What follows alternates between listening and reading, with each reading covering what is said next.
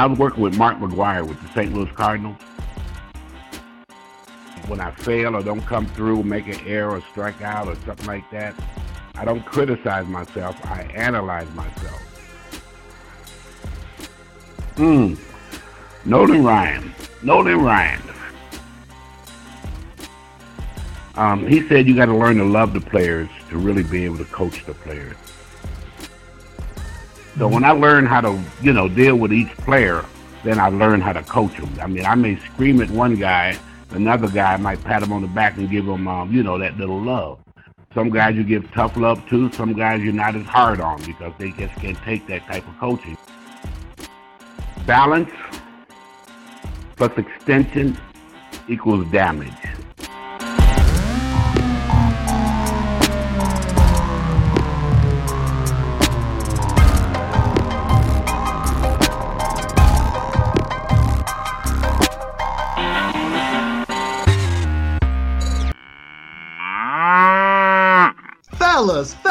Fellas! Welcome back to the Farm System Podcast, your home for baseball development. We are here for you, by you, and with you. I'm your co-host, Joey Cunha. And I'm Bo Callis. This podcast is designed for coaches, players, scouts, really anyone looking to further their development in the game of baseball. Here at the Farm System, we take pride in being lifelong learners, and we are here to be a bridge from where you are to where you're going. We're excited to announce that the Farm System Podcast is now sponsored by Lipke Pro. Joey, why don't you go ahead and tell the listeners a little bit about Lipke? Lipke Pro. Man, it's just here in the nick of time to save coaches from going crazy about getting their fielders in the proper fielding position. Lipke is a defensive tool designed to force players into proper hand and body placement. I can't tell you how much time it saved me as an infield coach by not having to reiterate the same form over and over and over and over again. As coaches know, we can't be around watching every single rep. We got other things to do. It's reassuring to know that Lipke Pro promotes muscle memory throughout the entire practice. And here soon, we'll be releasing a promotional code so you guys can get your hands on the Lipke Pro at a discounted price. Just one benefit from being a listener of the Farm System. We also would like to give a shout out to Surge Supplements for sponsoring the Farm System's first weekly giveaway. Surge is in the business of elevating athletes along their strength journey. Don't forget to use the discount code THEFARM, all caps, for 20% off at surgesupplements.com. And a very special shout out to our boy Sheets over at ABCA. He's been an intricate piece to our development of this podcast and has enabled us to serve you, the listener.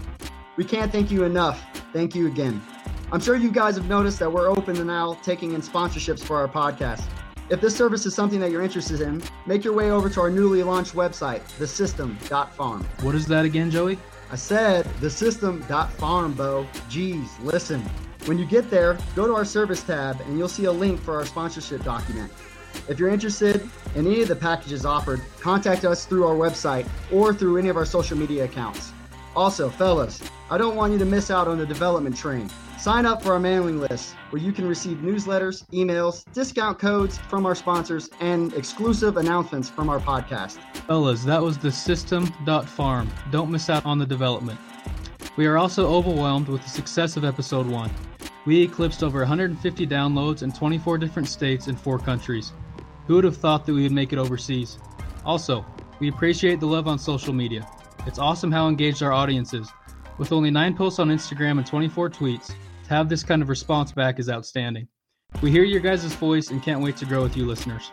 Guys, on this episode, we connect you with a 14-year MLB veteran. A man of 28 years of coaching, he coached for the Milwaukee Brewers, Boston Red Sox, St. Louis Cardinals, Los Angeles Dodgers, and the New York Mets. He was an MLB All-Star, World Series champion, and has a career batting average of .293. He also had over 1,000 hits and received votes for MVP. Now, Bo, if that's not a resume, I don't know what is. I could not agree more with you, Joey. Without further ado, here's Mike.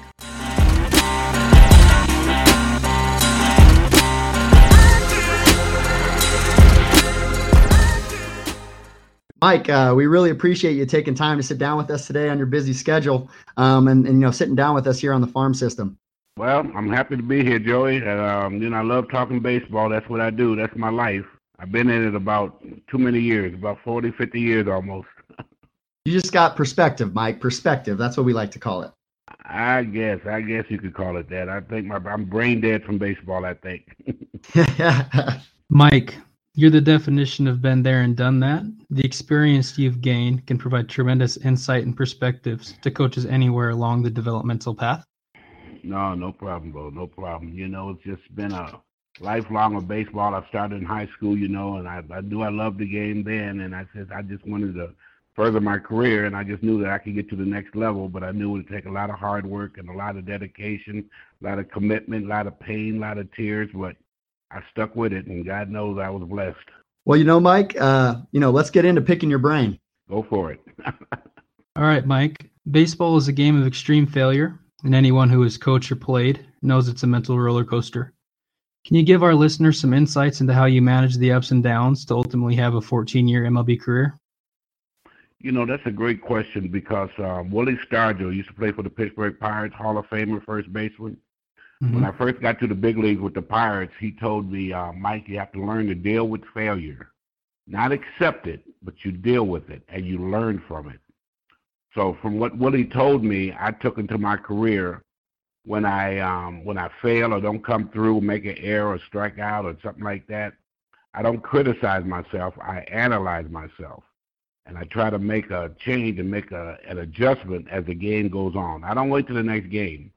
I wait till that same game, right after maybe a strikeout or a misplay or a missed cutoff man. I just make an adjustment. What did I do wrong? How can I do it right? And just try not to repeat that mistake again. So good, man.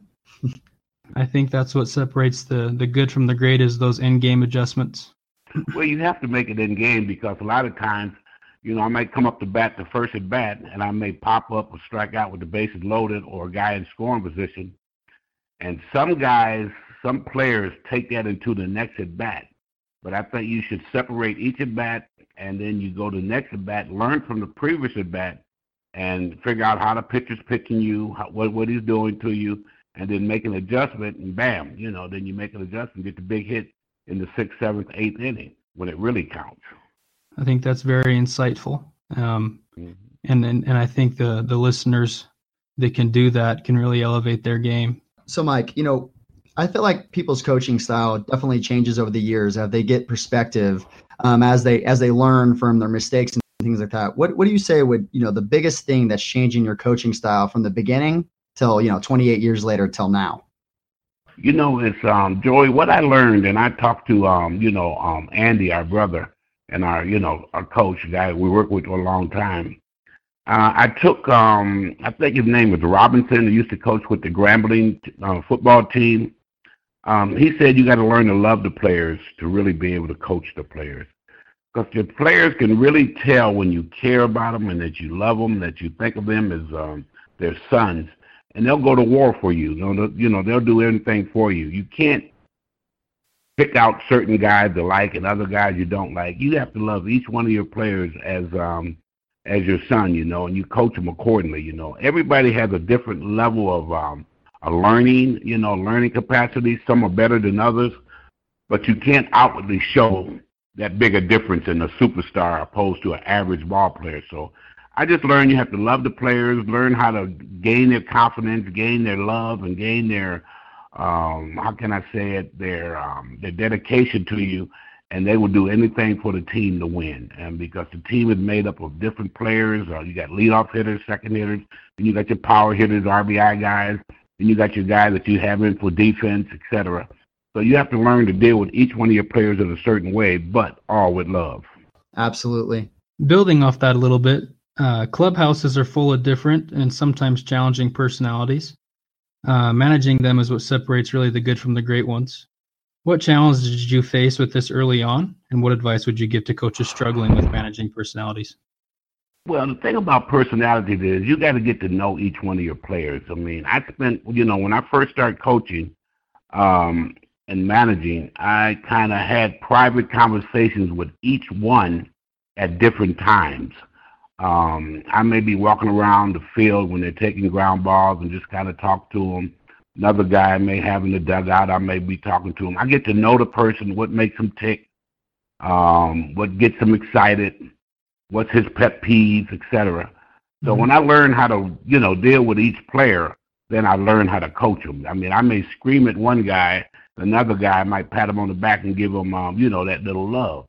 Some guys you give tough love to. Some guys you're not as hard on because they just can't take that type of coaching. So you just have to, individually get with each one of your players at different times during like training camp or before the season to get to know each one of your players. And once you get to know them, then it's pretty much easy how to coach them. That's great advice. So, Mike, I know that you're a lifelong learner. You always told me to be a lifelong learner. What's something that, even after 28 years, something that you just, maybe reinforced lately or something that you just learned recently? You can't, you can't clone like hitters. Basically my expertise is hitting. I teach basically the same things in hitting, the fundamentals, the balance, the flexibility, having your hands in a good, launching position, a short stride. When you take your hands to the ball, you keep your head on the ball, and the follow through. There's certain things that I teach every hitter, but it fits different hitters differently. Some guys can hold on with two hands with a high finish.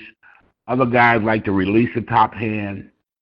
Some guys are more of a pull hitter. Other guys are more, opposite field spray hitters.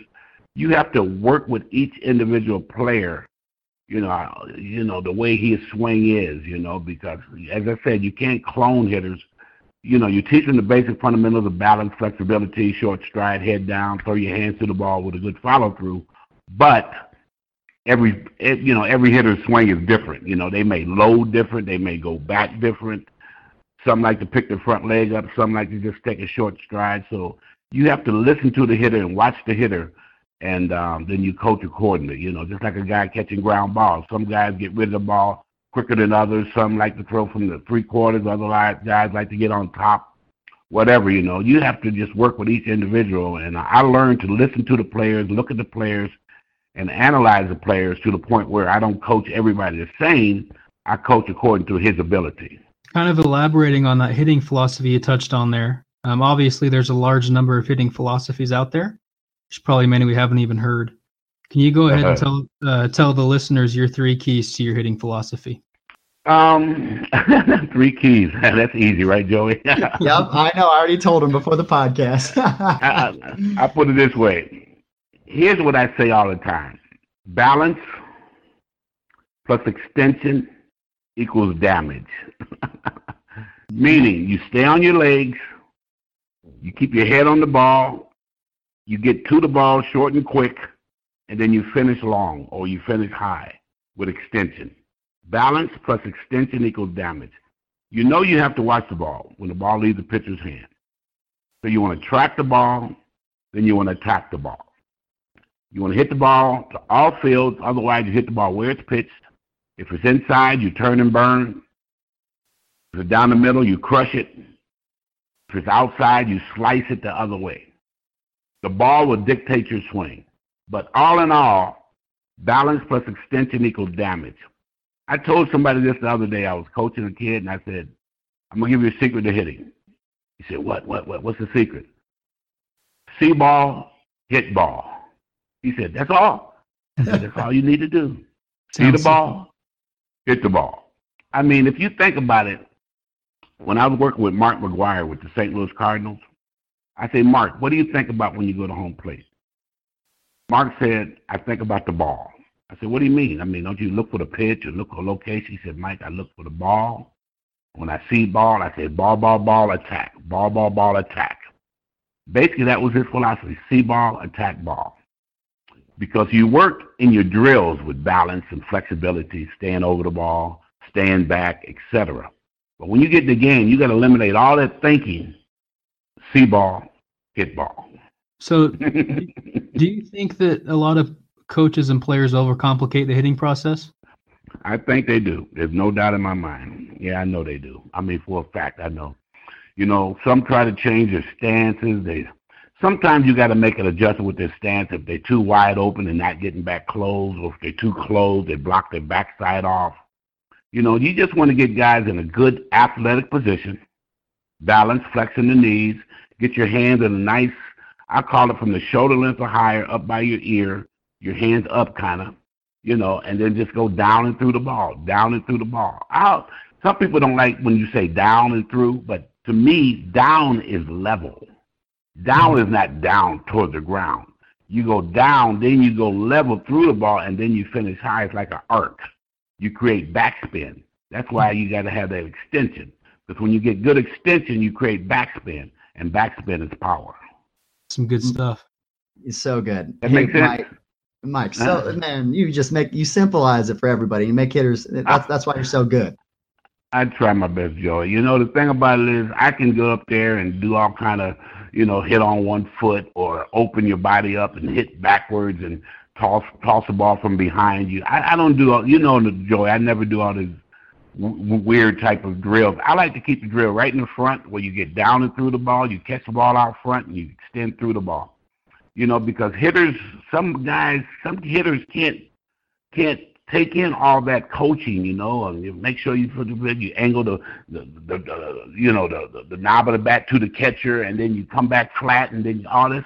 It's just too much. You just want to get the bat at a good 45-degree angle, take a short stride, and fire them hands at the ball. Because people don't realize when you throw your hands at the ball, you're throwing the bat head at the ball. And that's the key to hitting, getting the bat head on the baseball out front. Mike, so you told me one time, I don't know if you remember this, but this stuck with me for years, is you said, Joey, a hitting coach should not be measured by his best player, but by his worst player. That's exactly right. That stuck with me. That stuck with me because you told me, you said the great hitters are going to hit, Yes. So can you elaborate that and unwrap that a little bit more for us? That makes a lot of sense, Joe. Every team that I've coached in the big leagues, my first big league job was with the Milwaukee Brewers. Then from Milwaukee Brewers, I went to Boston. And then from Boston, I went to the Cardinals, and Cardinals to the Dodgers. And the thing about it is, my goal when I went to spring training is to watch the guys who are on the bench players. I really want to get them bench players ready because them guys aren't the starters. They're not the great ones. They're just the team players, and they're part of the squad. They might not be in every day. But if I can get the bench players a hit, I'm going to get each one of the guys a hit. And I spend a lot of time with the extra guys because anybody can coach the Mark McGuires and the Robin Younts and the Dante Bichettes but I love to hit the guy like Placido Polanco or a Pat Listash. I don't know if you ever heard of them guys, but them guys had great careers after I got finished with them because I wanted that bench to be perfect because them guys needed more work than the superstars. The Bryce Harpers, anybody can coach them guys. Guys that just come out the gate swinging, but the extra guys are the guys I try to get ready. And I do that to this day. Every team, because I was in Mexico this past summer. Last summer we won the championship.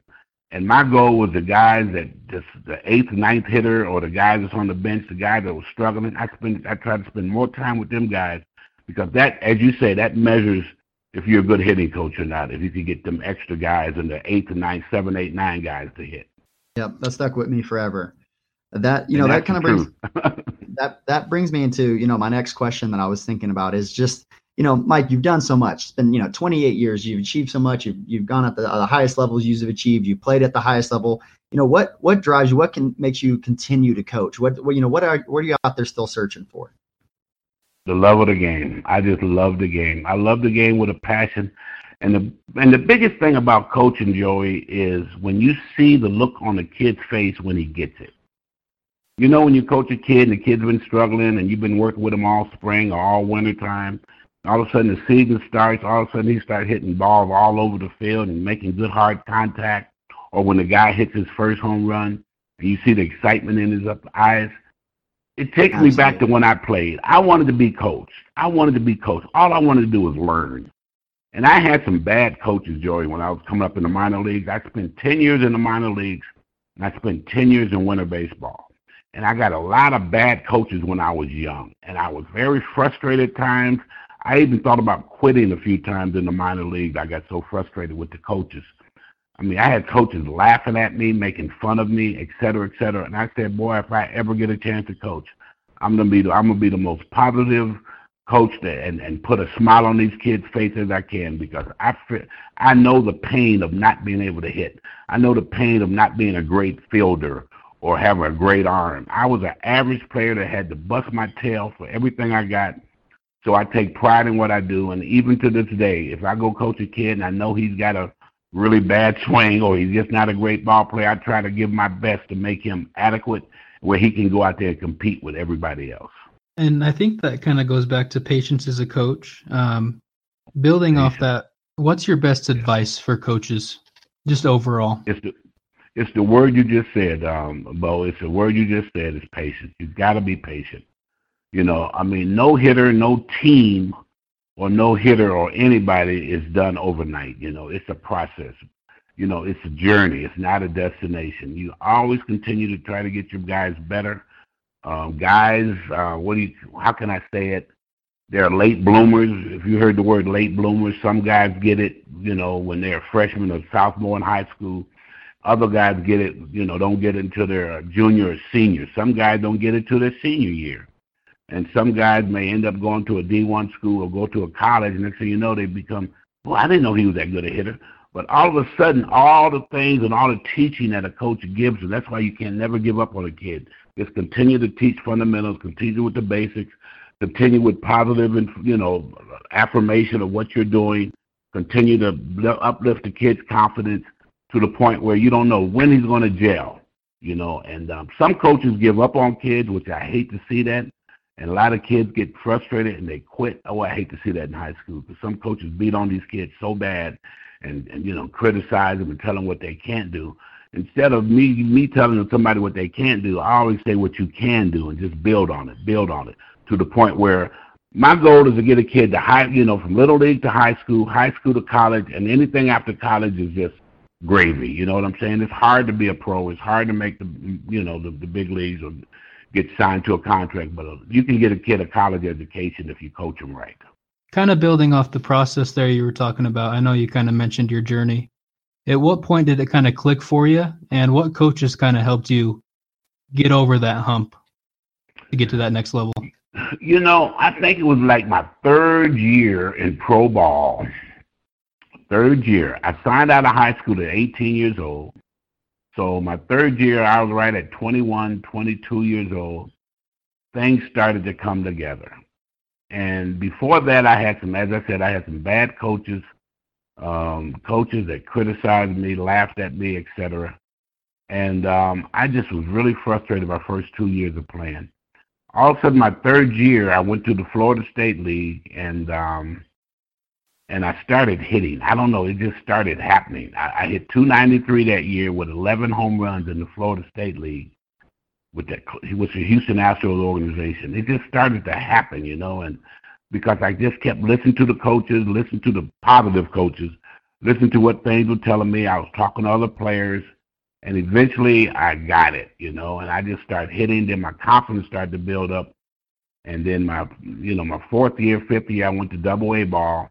I was like 22, 23 years old, and all of a sudden, when I was about 25, 26, I was in Double-A, Triple-A, and I just started to hit. I mean, I could hit anybody there, and my confidence level but I was what you call a late bloomer, just like I just said. I didn't get it right away, but eventually when I got it, they couldn't stop me. Matter of fact, I hit 300 7 out of 10 times in the minor leagues, out of my 10 years in the minor leagues, and I won 2 batting titles. In 1976, I hit 352 with 26 home runs in Tulsa, Triple-A for the Cardinals. Then I went back to Columbus with the Pirates. I hit 330 with 18 home runs and won the international batting title. And then finally I got to the big leagues in 79. And that's the year the Pirates won the World Series.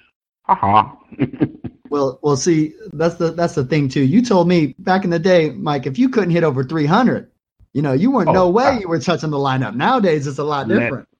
I know, it's terrible. I mean, I can't believe these guys. They say, I had 250, 260. I had a great year. Great year. Man, that is such a bad year. I'm sorry. 240, 250 is unacceptable. I mean, my goal every year was to hit 320. And if I hit anything around 290, 300, I had to hit 300. I had to. I mean, as an outfielder and a guy with power, and I was not a great outfielder, and I didn't have much speed. So I had to hit 300 plus, and I had to hit 10, 15, 20 home runs. But I put the work in. I mean, I worked my tail off, Joey. During the wintertime, I went to winter ball for 10 years. And in between winter ball, I was in the garage. My wife throwing me black beans and bottle tops and rocks. I was determined to make contact. My wife, we've been married for almost 46 years now, and she's been with me my whole road. And she literally used to throw me black beans and bottle tops to hit, because I just wanted my hand and eye coordination to be perfect. And also in the minor leagues, I had a big trash can. I put rice in it.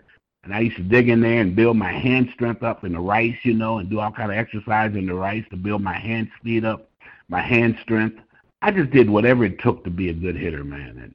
But nowadays, man, they hit 240, 250. They walk around like they're king. Plus, they're getting paid. The teams are paying them for that. And that's weird, man. But, that's a change of times. But, I hit 30 home runs, and I hit 210, 220. That's terrible. And if I'm coaching that kid ain't no amen from me. I said, no. We got to set our guys, every major league team that I went with, no. You got to hit 280 plus, man, or we got to keep working until our hands bleed. Absolutely. It's kind of funny how the game has changed, isn't it? No, it has changed, but that's just the way it is, the thing about it is most players in my era, we're not jealous of the guys that make so much money and this, that, and other. We just wish that they would take a little more pride in their batting average and their whole game, learn how to bunt, getting guys over, hit and run and put the ball in play, moving the runner, just the fundamentals of the game. And I think that's why the Astros won this year. The Astros did the little things. I think that coach did a super job of having them guys fundamentally sound, hit to the opposite field, using the whole field, bunt when they had to bunt, hit and run, put the ball in play, and I think that's why the Astros beat the Dodgers, because I think they just had a more fundamentally sound baseball team. I like the way he coached. Yeah, I think you hit that one right on the head. Let's transition here a little bit, Mike. Baseball players are known to be superstitious creatures. What superstitions did you have as a player or as a coach? Well, everybody have their little, whatever you want to call it, superstition or whatever. I used to actually walk to home plate, and I kind of kissed my bat on the side. No one could see it. My bat was my partner. That was my right-hand man. Without my bat, I wouldn't have been the hitman, So I kind of snuck a little kiss on my bat when I walked up. I used to say a little prayer, And another thing I used to do, before the game started, when they played the national anthem, I used to look up in the air and see if I see birds flying around, And I love birds, and I thought of them as angels watching over me. And I'm kind of weird. I'm weird like a lot of ball players. And I used to always like to wear long sleeve shirts.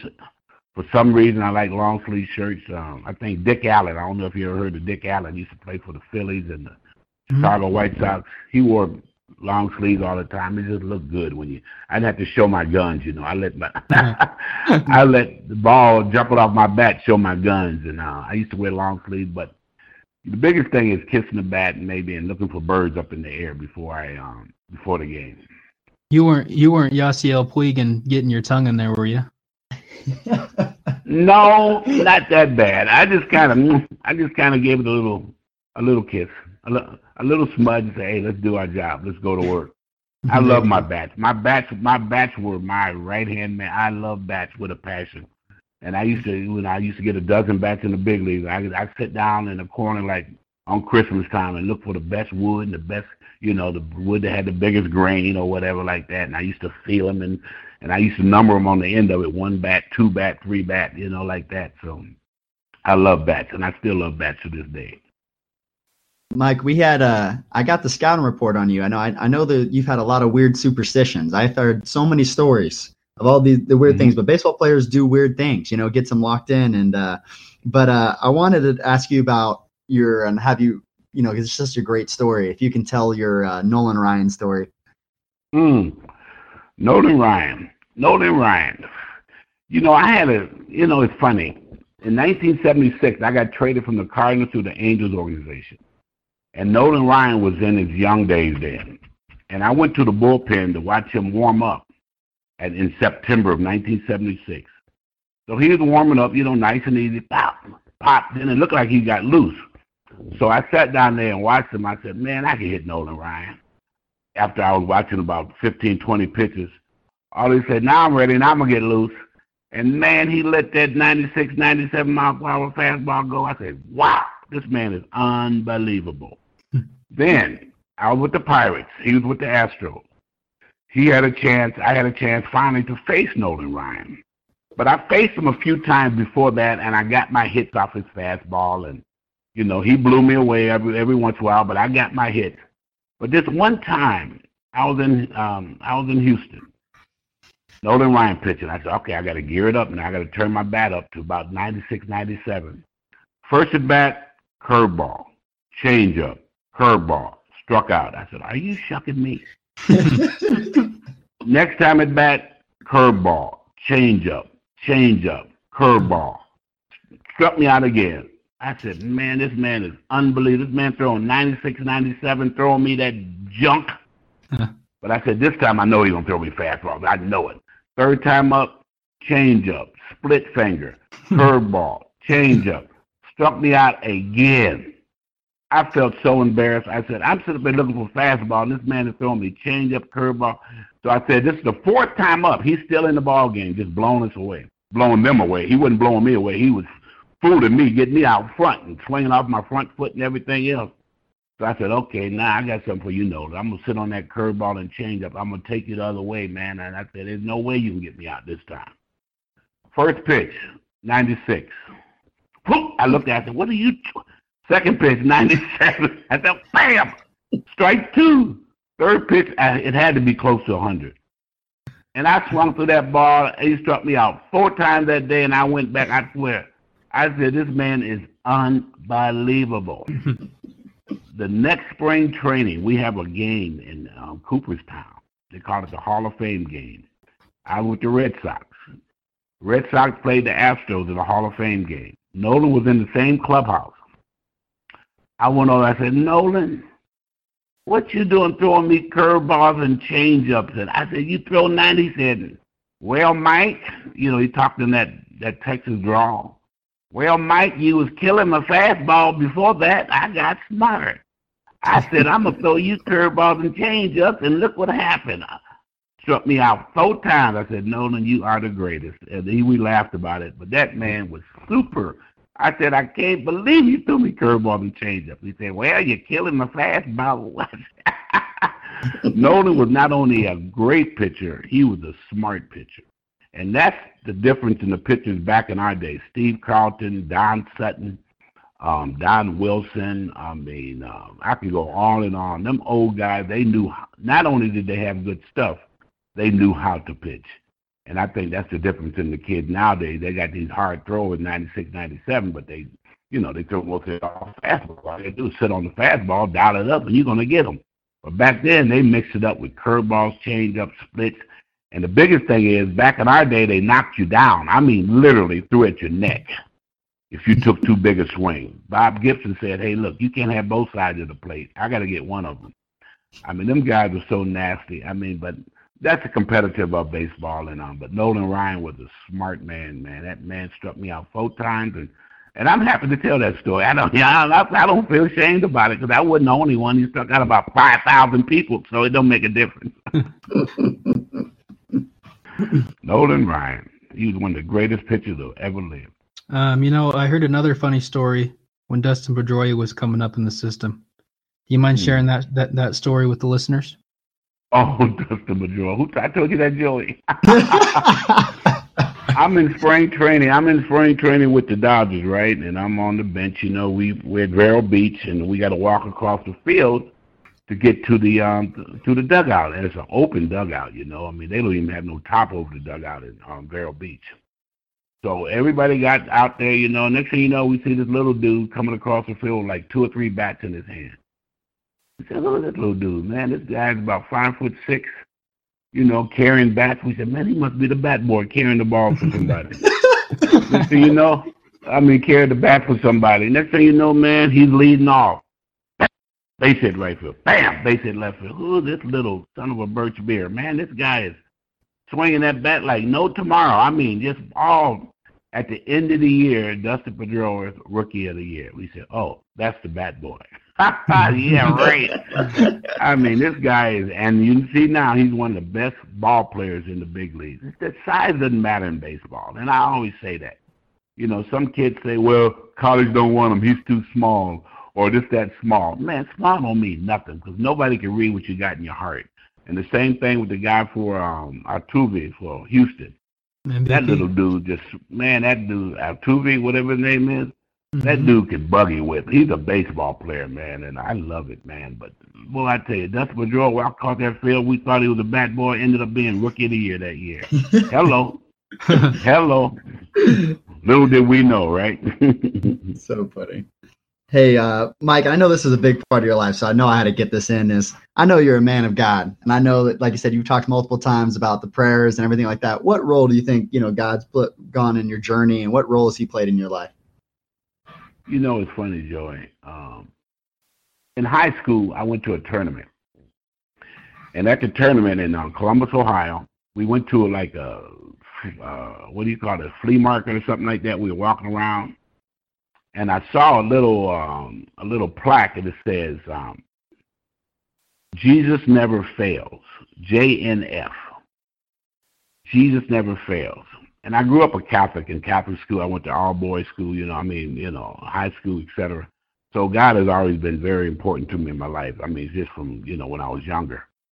But I picked up the saying JNF, JNF. I used to put it on everything. At the end of my letters, when I write stuff, somebody asked me, what does that mean, JNF? Jesus never fails. Okay. Now, my dad told me a story one time. I don't think I ever told you this, Joy. He said, Mike, I know you like to pray, and I know you believe in God. He said, God gave us all talent. I said, but when you go to home plate, don't be praying for a hit. I said, why? Why not? He said, because the pitcher on the mound might be a Christian too, and he's praying to strike you out. And you put God in a bad position. So he told me, you'll get the hit if you're prepared. Work hard, give everything you got. Don't be praying for no hit. Just pray to be ready and that you put the work in. And I've learned that now. Some days I swear to goodness, some days I did, but I said, Lord, I am struggling today. Please help me, please, God. But I learned to be prepared. Preparation is the key to success. Preparation. And then, Mike, if you could pick after all these years, all these years of playing, all these years of coaching, what would you want at the end of it all? When God calls you up, what do you want your legacy to be? What do you want to be remembered as? At the end of my resume, and I got this from my mother, and I'm trying to remember what it is. I know what it is. I know what I'm trying to say, but it's just that I'm having a senior moment now. Well, I used to sing this song, too.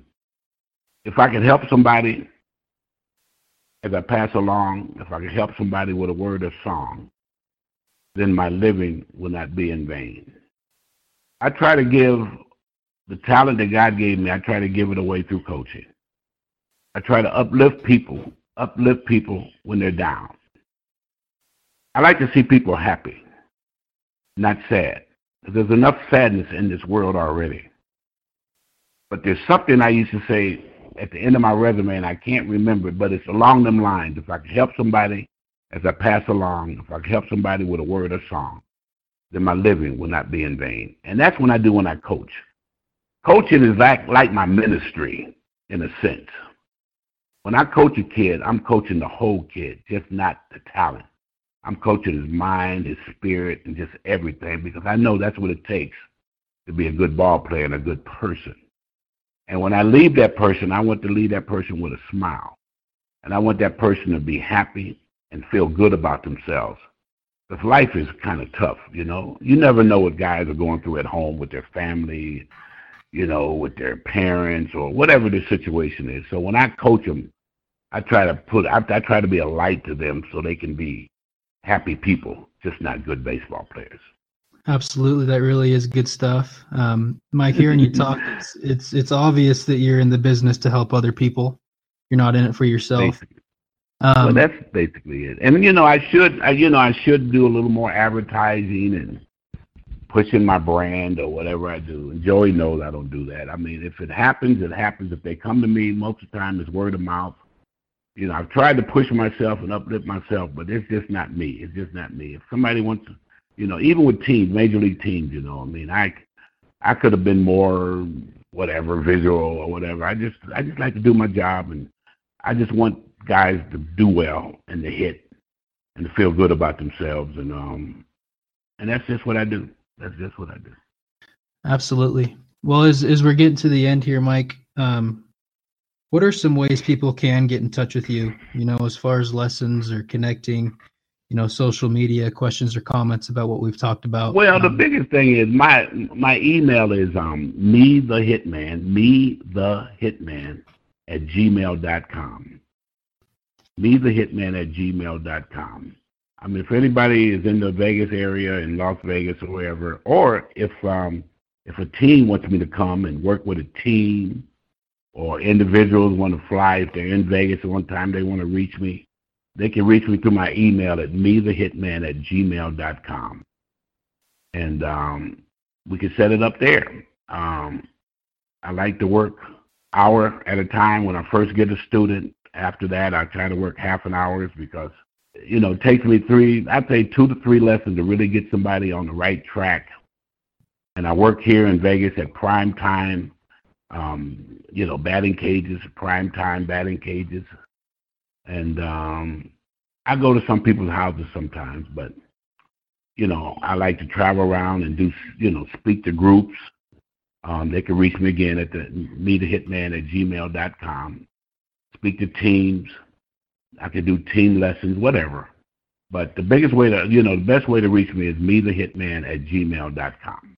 Mike, I just wanted to speak on that too at the end is, guys, to give you some example of how good Mike is, you know, we had our high school team out here in Utah, and there's a particular hitter that I could tell, you know, he's one of those guys that likes to fillet, he just like one-handed swings all the time, and I'm trying to get him to use his top hand. Me and Mike really talk about top hand and a lot of the time, and I just, you know, we keep doing one-hand drills and everything, and I just can't get him to use his top hand. So we go down to Vegas.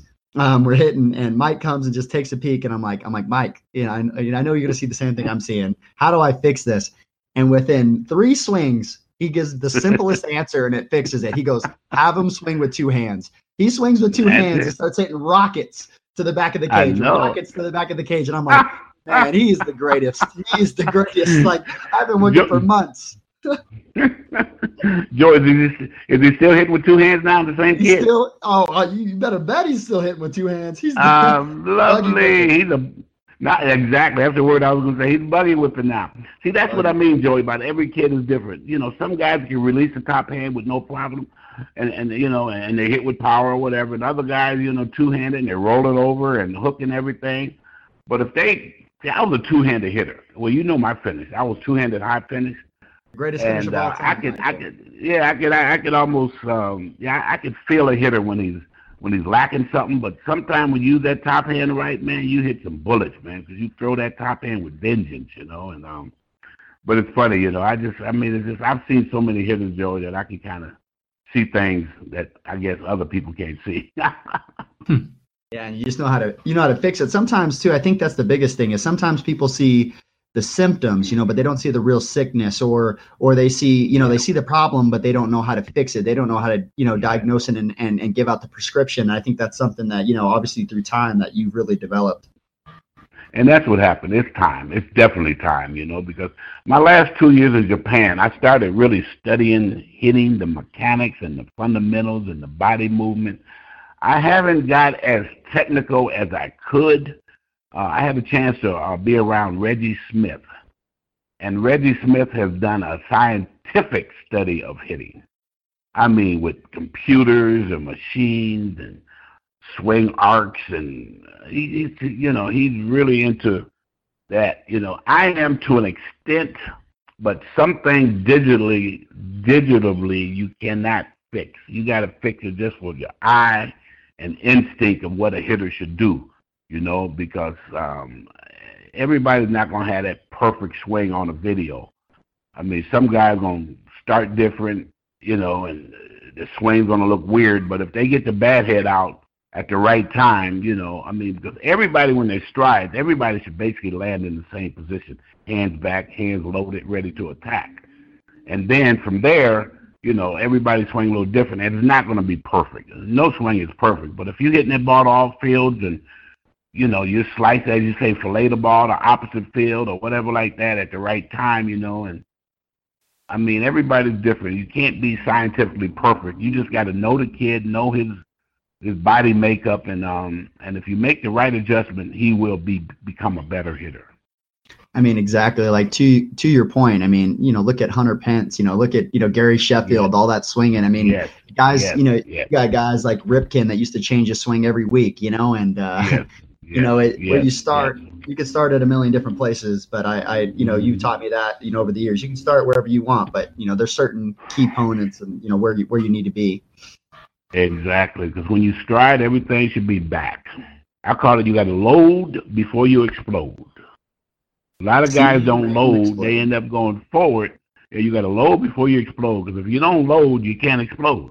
Otherwise, you're going to be pushing the bat. You're going to be pushing the bat through the zone, and you're going to get no pop on the ball. You want to go back, kind of away from the target to go through the target. That makes sense. Mike, I can't tell you, how much we appreciate you jumping on, and I can't tell you how much, the listeners are going to appreciate you getting on and stealing from some of your knowledge and letting us pick your brain. I just wanted to say, thank you again from the farm system and me and Bo personally. It's just been such a pleasure. Well, I wish the farm system and your podcast to be very successful. You guys know the game, you understand the game. But most of all, I can feel you guys love the game, and the knowledge that you're going to pass off to your viewers, I think is going to be super. I mean, they're going to hear things and see things, and you get an understanding of what you guys are trying to do, and you're bringing out some good points, and you're asking great questions, and I think the farm system is going to be a great success for you guys, and I wish you nothing but the best. We appreciate that, Mike. Appreciate it, Mike. All right, Bo. All right, Joey. Well, God bless you guys, and I wish you success. And the biggest thing is balance plus extension equals damage. And let's not forget, see ball, hit ball. Man, what a great episode. We could pull so much from that. This week's call takeaway is sponsored by, wait, we don't have a sponsor for this call's takeaway. Holy smokes, we don't have a sponsor? This spot seems like a perfect opportunity to advertise your business. You can contact us through our website, thesystem.farm. So, Bo, what was this week's call takeaway for you? Joey, there's a lot of great things Mike hit on. For me, I actually took two away. From a player's perspective, what really stood out to me was that preparation leads to success. And from the coach's side, Mike touched on how the game is constantly changing, but real authentic coaches last. So those were the two for me. What about you? Yeah, man, those are great. I think it just came back to that old saying, they don't care what you know until that they know that you care. And when they know that you are for them, when you care about them, when you care about their interest, you care about their life, you care about the man they're going to become, I think they're going to run through a wall for you. And I think that's what it came back to, and Mike constantly hit on. So those are my two call takeaways. Really is great stuff. Well, we thank you listeners for tuning in. We really appreciate your support, and we hope you found this episode insightful. Yeah, guys, just like always, share with whoever you think this will add value to. Get connected with us on social media. Get on our website, use our resources. And then also, too, guys, contact us. Tell us comments, things that you loved. Share, anything you guys can do with, contact us, what you want to hear, anything like that. We're open ears for you guys. Well, until next time, Farm System out.